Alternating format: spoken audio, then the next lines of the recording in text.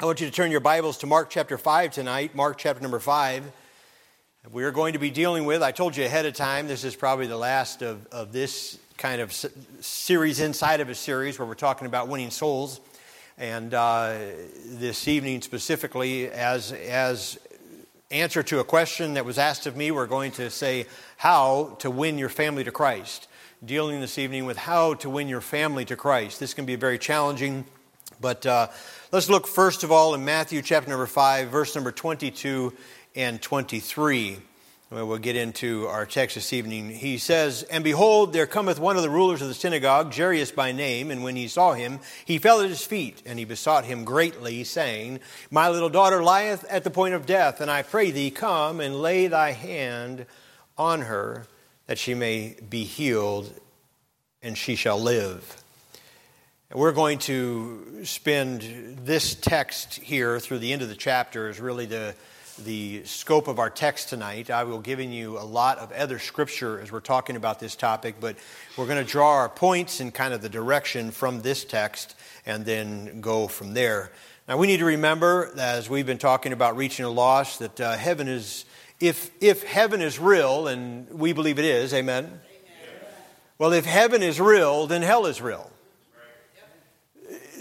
We can't proclaim the glories of heaven without also proclaiming the horrors of hell.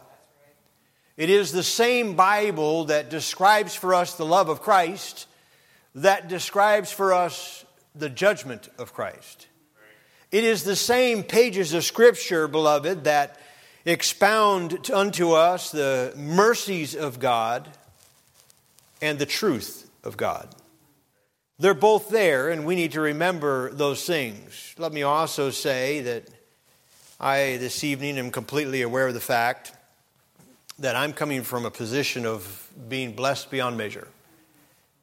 As I deal with this topic of how to win your family members to Christ, I am in what's a even increasingly more and more rare situation. And that is that all of my immediate family and all of my extended family, every member of my family that I'm aware of, that I know of them, there may be second generation, third generation cousins somewhere that I don't even know exist, like Joe, who just met an extended relative that he never even knew about just a few weeks ago. So there may be those, but people that I know, they're all saved. I mean, and that's God's blessing, and certainly not anything that we look at. You guys know my dad's prayer was that God would allow him to live until all of his grandchildren were saved. Now that they're all saved, he says, I want to live till they all are serving Jesus. And I'm sure that when they're all serving Jesus, he'll say, I want to live till they're all married and have kids themselves, or who knows what, how far he'll go. But maybe he'll get fed up with it and say, Lord, take me home. I don't know. But he's still doing well, and I praise the Lord for that. But what I'm saying tonight is that I personally am not carrying the weight that some of you live with regards to knowing that your loved ones are not saved. I can only imagine what that weight is for you. I can only imagine what type of a ongoing burden that is, or struggle in your mind, knowing that they're not on their way to heaven. If you're not concerned for their soul this evening, I would say there's something wrong. Maybe, beloved, I have failed to teach on the horrors of hell sufficiently, that you would not be burdened about your loved ones going there. Or maybe, beloved, you've fallen prey to some of the watered down and weak teaching, and literally straight up false teaching on hell that's out there. One modern teacher that I read this last week describing hell, listen to his description of hell. He says, the horror of hell is not a physical pain.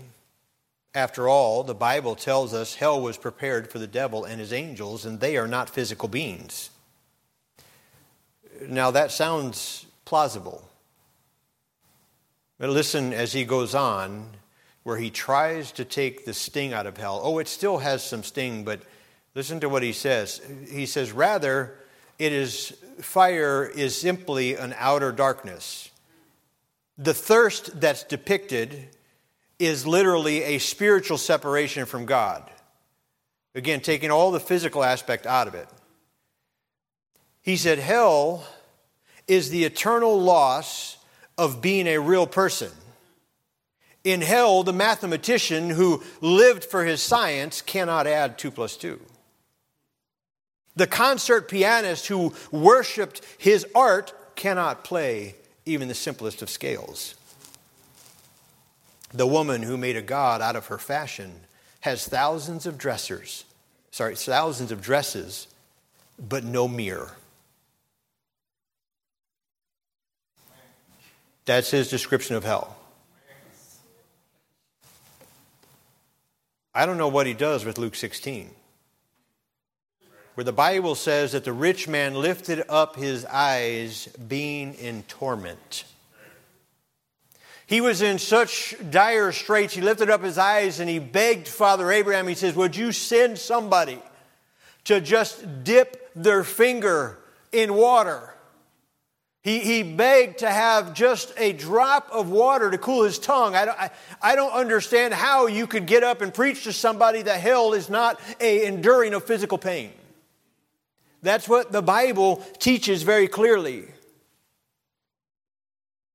All through the New Testament, we have people who are concerned about their family. They are concerned about their friends. And often they'll do whatever's necessary to bring their friends or their family to Christ. One great example of this is that of the 4 friends who carried the lame man to Jesus. And of course, we know the story. They tore the roof out and lowered it down to him, all the extent that they went to try and get somebody they cared about to Jesus. But tonight we want to look at and consider Jairus and his daughter. He says here that my little daughter lieth at the point of death.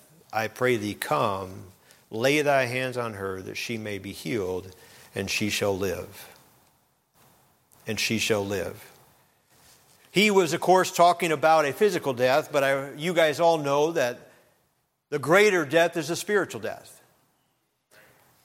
And that Jesus Christ, anytime that we see him in the Bible giving sight to the blind and the ability to walk to the lame and healing the leper, he did give them physical healing, but he also gave them spiritual healing.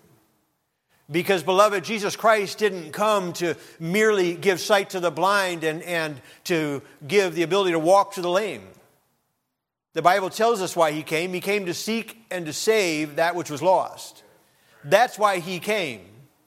Now, he did give healing to those that came across his path, but his ultimate goal is that they would believe on him and would be spiritually healed.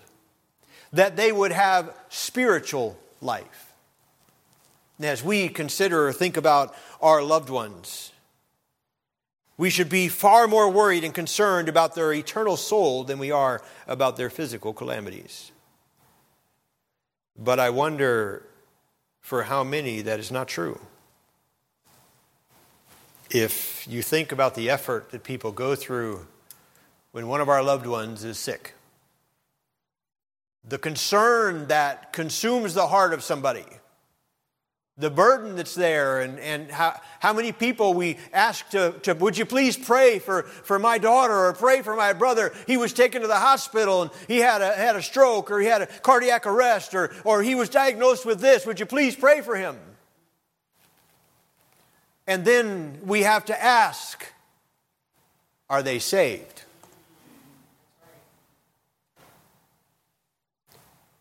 We've known this individual for many years, and of course their brother has come up in many other conversations, yet at this point, the thing that motivated him to say, would you pray for my brother, is the physical ailment. But there ought to be a concern and a desire to see our loved one saved that overrides any physical ailment that they have.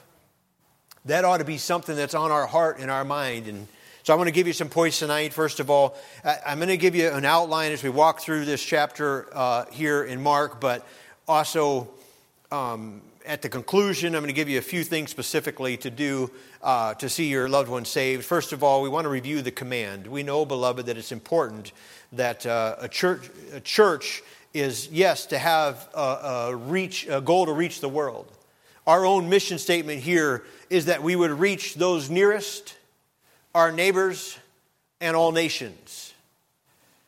Well, in Luke chapter 24, verses 47 and 48, he says, and that repentance and the remission of sins should be preached in his name among all nations. If you know the verses, it says beginning where? At Jerusalem. Beginning at Jerusalem, that the truth, the gospel of Jesus Christ would be preached among all nations, but he says beginning at Jerusalem. There is this implication in the Scripture, in the Great Commission, in many passages of Scripture, there's the implication, the outright command to begin to reach those nearest first. We have the responsibility to reach our loved ones first. We can't negate our responsibility to reach those nearest and feel better about how we're doing because we're given to missions or because we passed a tract out somewhere in our Judea when we've neglected our Jerusalem. We've got to reach those nearest, our own family members. God has a plan, and he included you in it, a plan for you to reach your family. Acts 1:8 says, but ye shall receive power after the Holy Ghost has come upon you, and ye shall be witnesses unto me both in, what? Jerusalem and in all Judea and in Samaria and into the uttermost parts. But again, it began to Jerusalem. You don't get, this is Acts 1:8. I think it's chapter 13 or chapter 14 before you see the first missions trip. In the foundation and the beginning of the church. You have all of those chapters of God doing a great and mighty work there in Jerusalem. They're reaching their own people before they went out into the world. I think it was Oswald J. Smith that said, the light that shines the farthest shines the brightest at home. And if we're going to have a strong missions program, and I believe as a church we ought to have a strong missions program, but that missions program starts right here. It starts with us. It starts with us reaching those that we know, not with the uttermost. John R. Rice wrote, how can I meet him without my loved ones? How can I smile when I know that they are lost? When I see Jesus up in glory with the souls that he bought at such cost. Oh, bring your loved ones, bring them to Jesus. Bring them, every brother and sister, to him. When come the reapers, home for the harvest, may all our dear ones be safe and gathered in. It ought to be something that we're burdened about. You know, that rich man in Luke chapter 16, you remember his concern? He said, oh, that I could have a drop of water to cool my tongue. And they said, sorry, you can't do that. He said, well, could somebody go and tell my brothers? Could somebody go tell my brothers, I've got some brothers that I don't want to come here. I don't want them to endure this. I don't want them to go through this. Somebody reach my brothers before it's too late.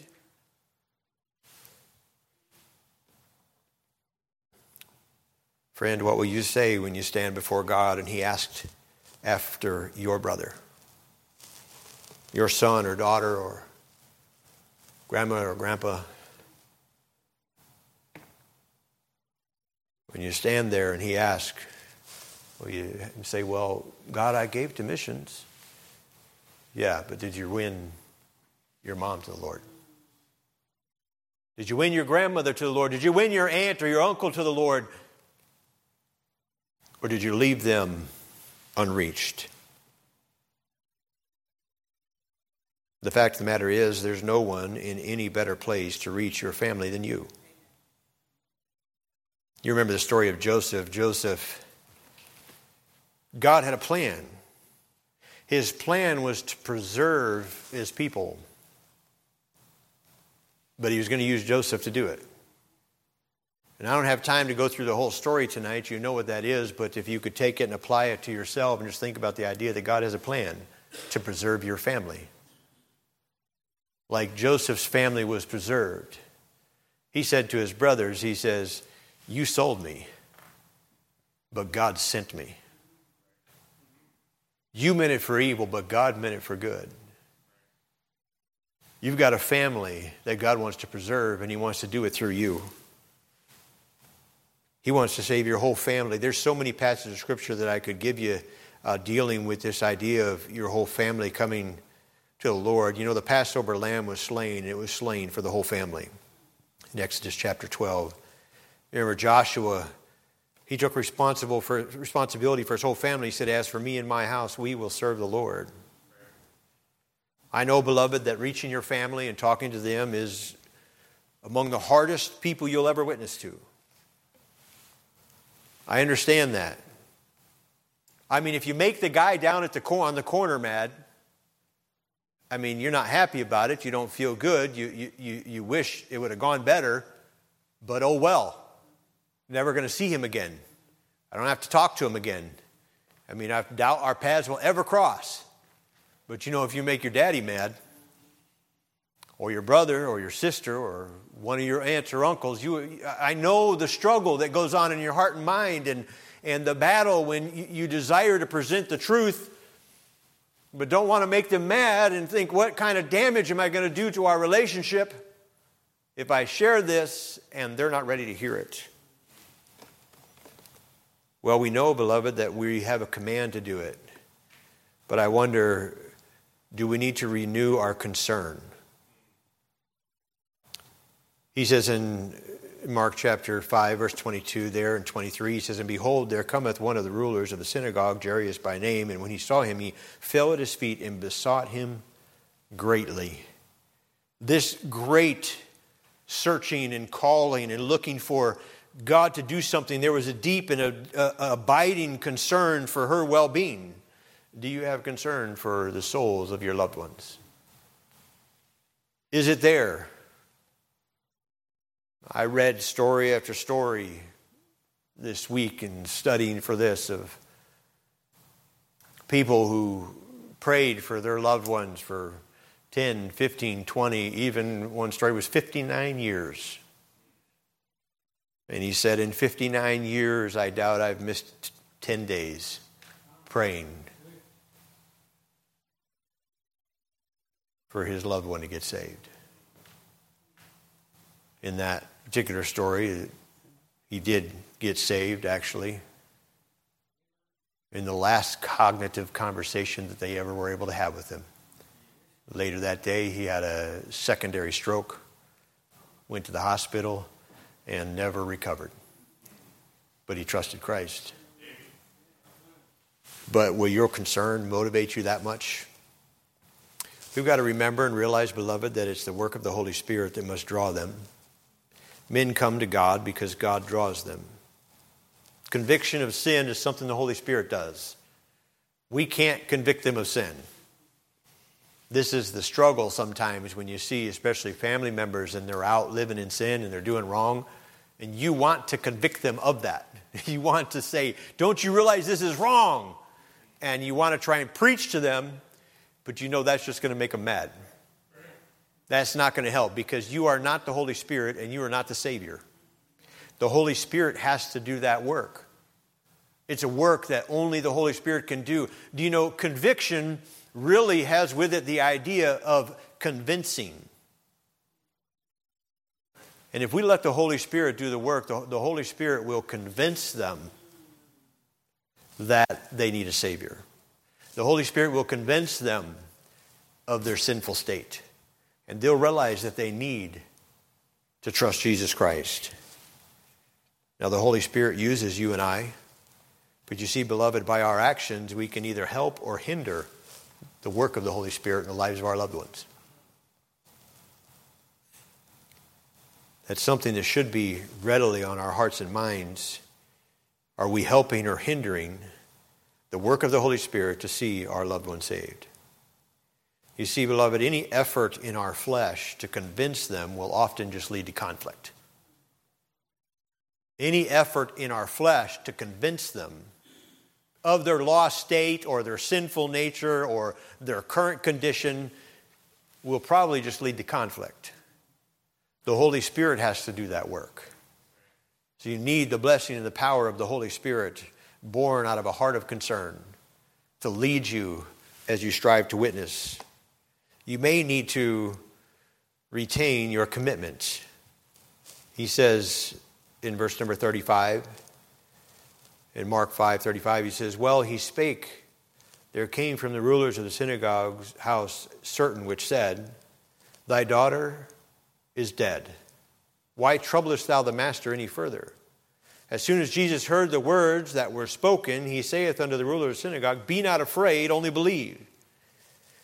We read this story and we hear him, this guy from the synagogue came and said, "Hey, your daughter's dead. Don't need to bother Jesus anymore." And I know that a lot of times in the situations, families dealing with extended families, they will see and they'll consider, and you realize that they're spiritually dead. But beyond that, we look at them and say, man, all hope is lost. All ambition or desire. I mean, I thought I was on fire for God and I was ready to witness, and I went to him and tried to tell him about Jesus. And man, he shut me down and got angry and said, "Don't ever talk to me about Jesus again." And in your heart and mind, you feel like, man, all hope's gone. He's spiritually dead, but there is no desire for Christianity. There's no desire for the things of God. And if I bring it up, he's just going to get mad, and it's just going to cause more problems. And you kind of, in your heart and mind, you lose all hope that it's even possible. But what did Jesus say? He says, "Hey, be not afraid, only believe." Beloved, if Jesus can raised from the dead, he can spiritually bring somebody to an awakening where they see their sinful condition and that they need Jesus. He can bring them to that place.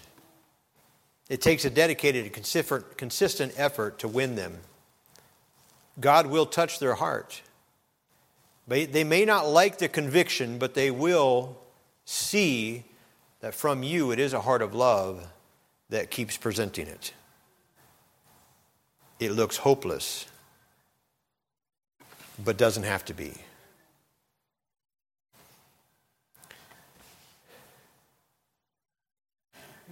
Maybe your loved one is like those that were in the house.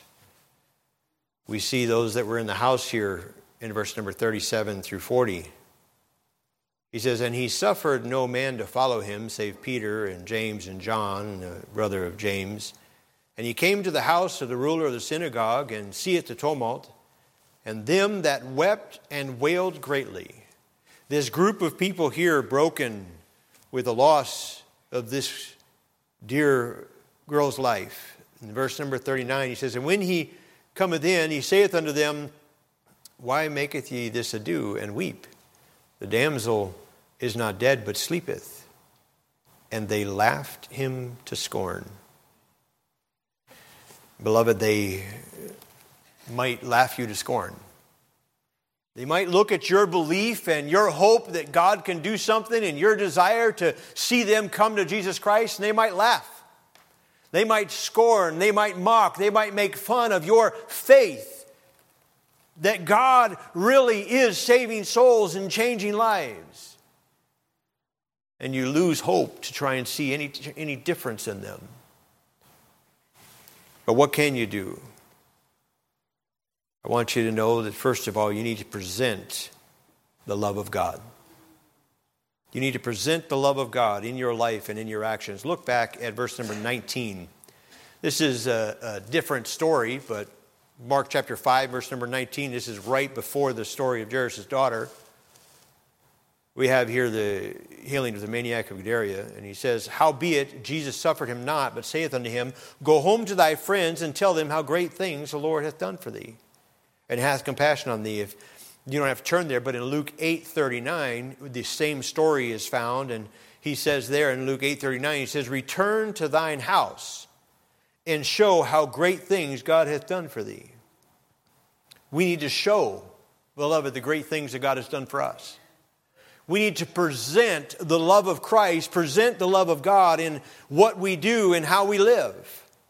1 Peter 2:11 and 12 says, Dearly beloved, I beseech you as strangers and pilgrims, abstain from fleshly lusts which war against the soul, having your conversation honest among the Gentiles, that whereas they speak against you as evildoers, that they may, by your good works, which they shall behold, glorify God in the day of visitation. You see, they'll see your good works. We are to present the change, present the love of Christ, present what God has done for us in the way that we live. One of the biggest problems for reaching our loved ones for Christ is when Christians don't live consistent Christian lives. You can't on Sunday preach about the love of Christ and on Monday live like the devil.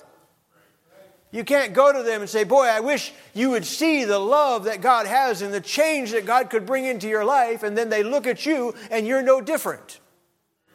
They're not going to respond to that. We have got to present that change consistently in our lives, and they are watching.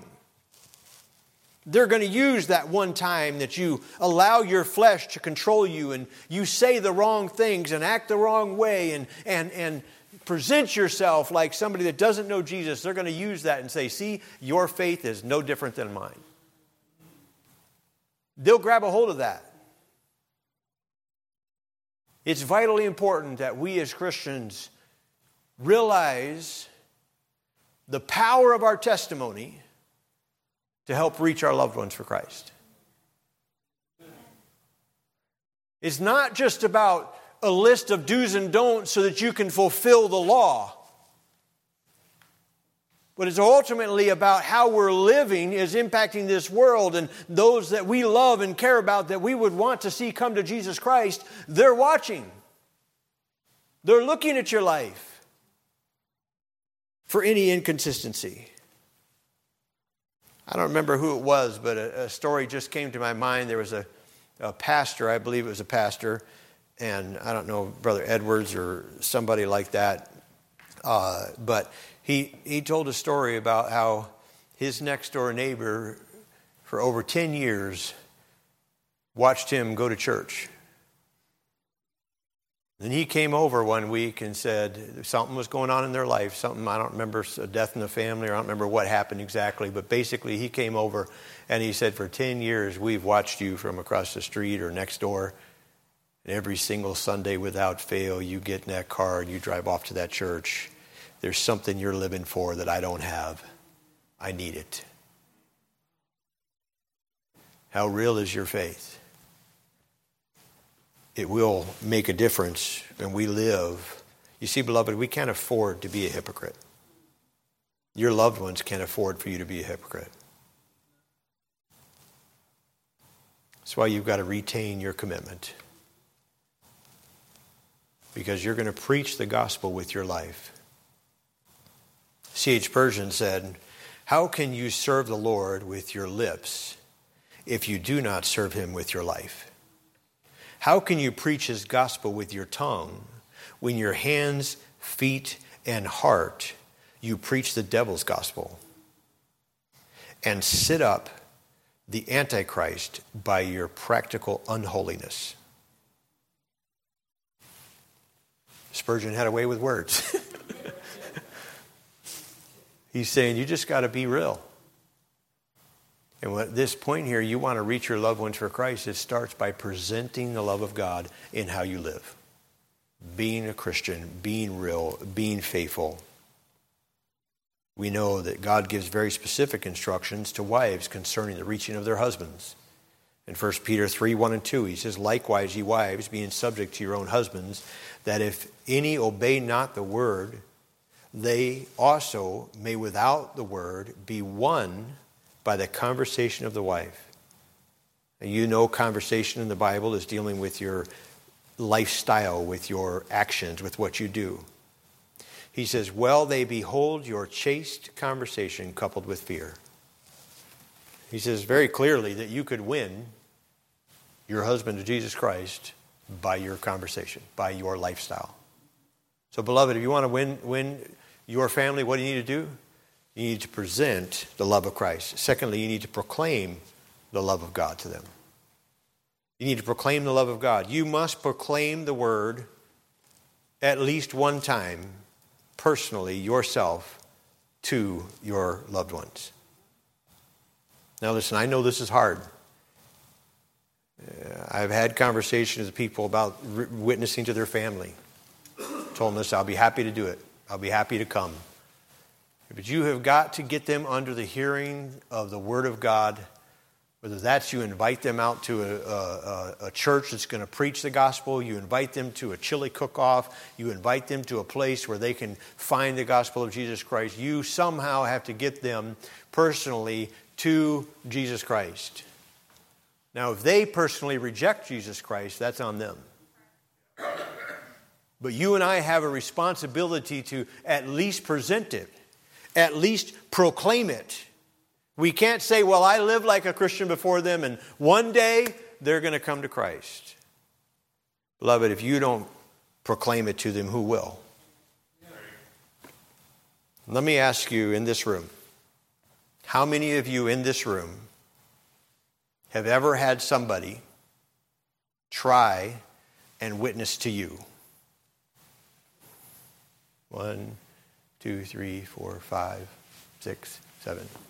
So out of this room, there's 7 of us that somebody has tried to reach you with the gospel. I'm actually very surprised that that number was that high. The founder of Crusaders for Christ, I can't remember his name, is Bill something. Bill Bright. He said that less than 2% of Christians ever share their faith. From their research and all they've done, less than 2% of Christians ever share their faith. I'm saying, beloved, if you don't tell them, proclaim it with your mouth, say something about the gospel of Jesus Christ, who's going to tell them? According to the statistics, nobody.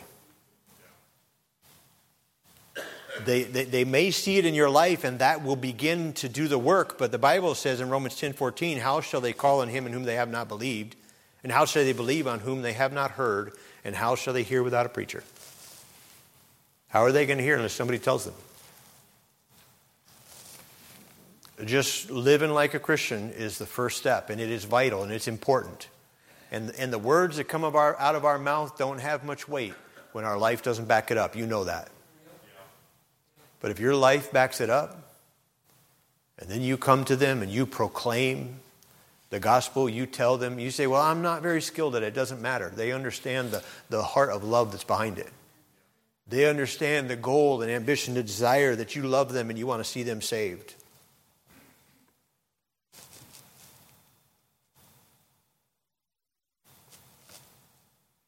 If you simply cannot just bring yourself to do it personally, then you need to get somebody that you know and trust and take them with you and say, listen, I'm not sure what to say. I don't know how to say it. I get all tongue-tied when I talk about this stuff, but I'm concerned about your soul.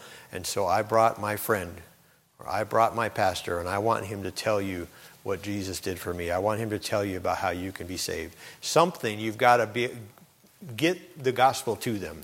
Proclaim it to them. The reason this is so vitally important, beloved, is because I can't imagine a more painful scene than when we get to heaven. And the Bible says in Ezekiel chapter 3 and verse number 18 that their blood will be on our hands. And I know the reality of the fact is there will be people in this world who it was my job and responsibility to be a witness to that I failed to do so. I don't have any illusions about the fact that I have failed many times in presenting the gospel when I should have.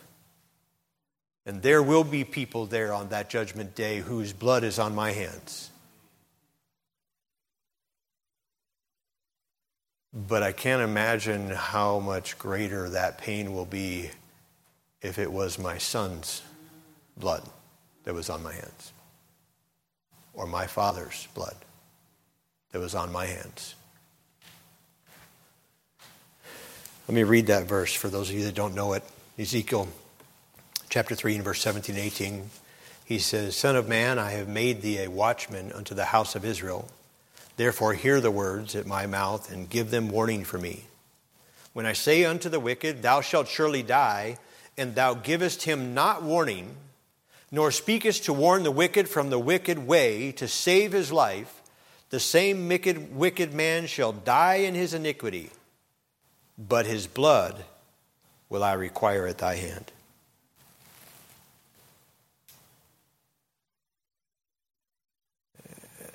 There's so many ways you could illustrate. I mean, you think about somebody that stood back and saw a pit here full of snakes, and saw a child walking to it. Instead of calling out and saying, "Hey, don't go in there," he just stood back and watched him walk through that and get stung and get killed. That's 100% his fault. That child's death is on his hands. And that's what God is saying. He says, I've given you the truth, and you've got the message of the love of Christ and the gospel of Jesus Christ, and there are people that are lost and dying and on their way to hell. And if you don't tell them, he says, their blood's on your hands. And I can't imagine the pain. If for no other reason, beloved, you need to present the gospel to your loved ones so that blood is not on your hands. You have at least told them the truth. You've at least come out of your shell enough, and in the power of God, hey, listen, he says he'll be with you. The Bible says, I can do all things through Christ which strengthens me. And that includes being a witness to your family. Amen? Now, they have to make the decision, and there's individual accountability, but at least you told them, hey, don't go there. Stop. If they reject that, you'll still be heartbroken, but it won't be your fault. It's a sobering but truthful statement. Then, beloved, we need to pray in faith for them. We need to pray in faith for them. Mark 11:22-24 says, And Jesus answering saith unto them, Have faith in God. For verily I say unto you, that whosoever shall say unto this mountain, Be thou removed, and be thou cast into the sea, and shall not doubt in his heart, but shall believe that those things which saith shall come to pass, he shall have whatsoever he saith. Therefore I say unto you, what things soever ye desire when ye pray, believe that ye receive them, and ye shall have them. Beloved, we know that we need to be praying for them, but are we? This goes back to the point on concern. Just like we were talking about. I mean, how many calls do we get? How many texts do we get? How many emails go out when somebody's loved one is on their way to the hospital? But what about their eternal soul? How much concern is there? Boy, put my brother on the prayer list. He's got to go into surgery this week. When he's been lost and on his way to hell for 40 years, and he's not on the prayer list yet? He's not on the prayer list yet? You need to be praying for him, praying in faith. Are you continually and faithfully bringing his name before God? Are you asking others to pray? Listen, don't just put him on the prayer list here at church if you're not praying. If you're not praying personally, don't put him on the prayer list and ask everybody else to hold him up before God. Well, I want to see my brother saved. Beloved, prayer works. Prayer moves the hand of heaven on our behalf. We've got to pray for the salvation of our loved ones. There's a story of a mother. I forget her first name. I'll give you her last name in a minute. She was very burdened about her wayward son. She felt that the time and opportunity to reach her son for Jesus Christ was drifting away. She went away on vacation, and on this vacation, God so burdened her for the heart of her son that she stopped her vacationing and went back to her room and just got on her knees and began to beg God for the heart of her son. She began to pray, and I don't know the exact extent of the number of hours that she prayed, but she prayed long enough that ultimately she got a peace and assurance from God that God had heard, not only heard, but answered her prayer. She went home a little over a week later, walked into the house, and she found out the other half of the story. The other half of the story is that during that week, her son was going to go out and participate in some things that he shouldn't. But instead decided to stop and sit down, and he picked up a book. And at the very time when she was in her hotel room begging God for the soul of her son was reading this book. And the book began to talk about Jesus Christ and the sacrifice. And it very clearly depicted the sacrifice that Jesus gave so that men might be saved, so that men might have their sins forgiven. And he came under the conviction of God, and he trusted Jesus as a Savior. When she came home, he was so excited about the decision that he made that he ran to the door and he opened the door and he came out and he says, Mom, I've got to tell you something. And she looked at him and she says, I already know. She says, you trusted Jesus, didn't you? And he said, I did. That boy's name was Hudson Taylor. We know the story of Hudson Taylor and what God did with him. But it started with a mom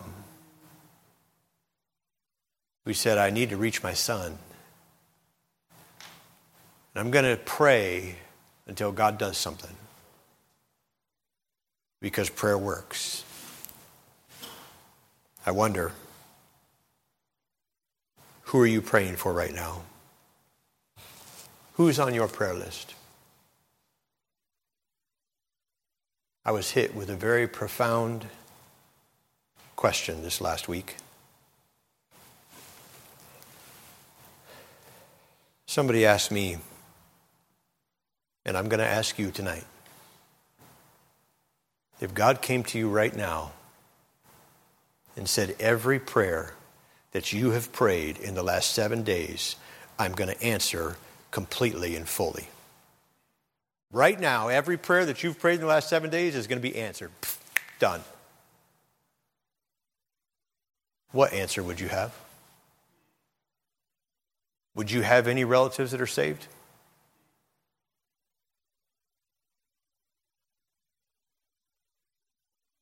See what I'm saying is, what are we praying for? What are we praying for? That hit me between the eyes.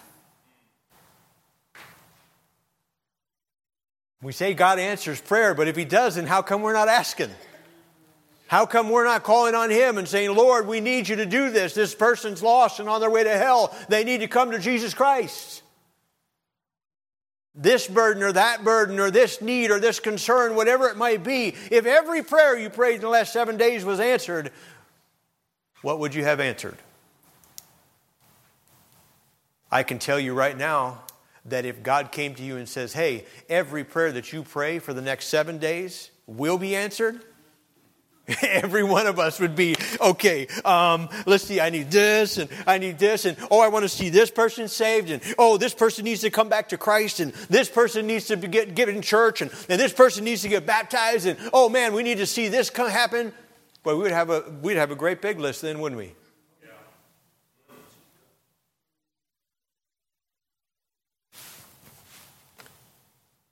Beloved, if we'll pray in faith, maybe not today, maybe not tomorrow, we don't know, but we do know that God answers prayer. And we do know that God is not willing that any should perish, but that all should come to repentance. So you pray for your loved one. You present the love of Christ before them. And you proclaim the love of Christ. They might not like it, but they'll know it comes from a heart of love. And beloved, one day you'll be able to rejoice in the victory or the completion that God brings. Look back there in Mark chapter 5, if you would, the conclusion of the chapter, the conclusion of the story. He says, but when he had put them all out, he taketh the father and the mother of the damsel and them that were with him, and entered in where the damsel was lying, and he took the damsel by the hand, and he said, Tumulatha Kumai, come, which is, being interpreted, damsel, I say unto thee, arise. And straightway the damsel rose and walked, for she was of the age of 12 years, and they were astonished with great astonishment. What I'm saying is, you can rejoice in the victory that God brings. I was reading John R. Rice this week on this particular topic, and he tried to describe, and I don't think that anybody can put it into words, but he tried to describe the joy that enters the heart of a believer when you see somebody you've been praying for come to Christ. When you have toiled in prayer for their soul and you see them make that decision, maybe Spurgeon could have done it. I don't know.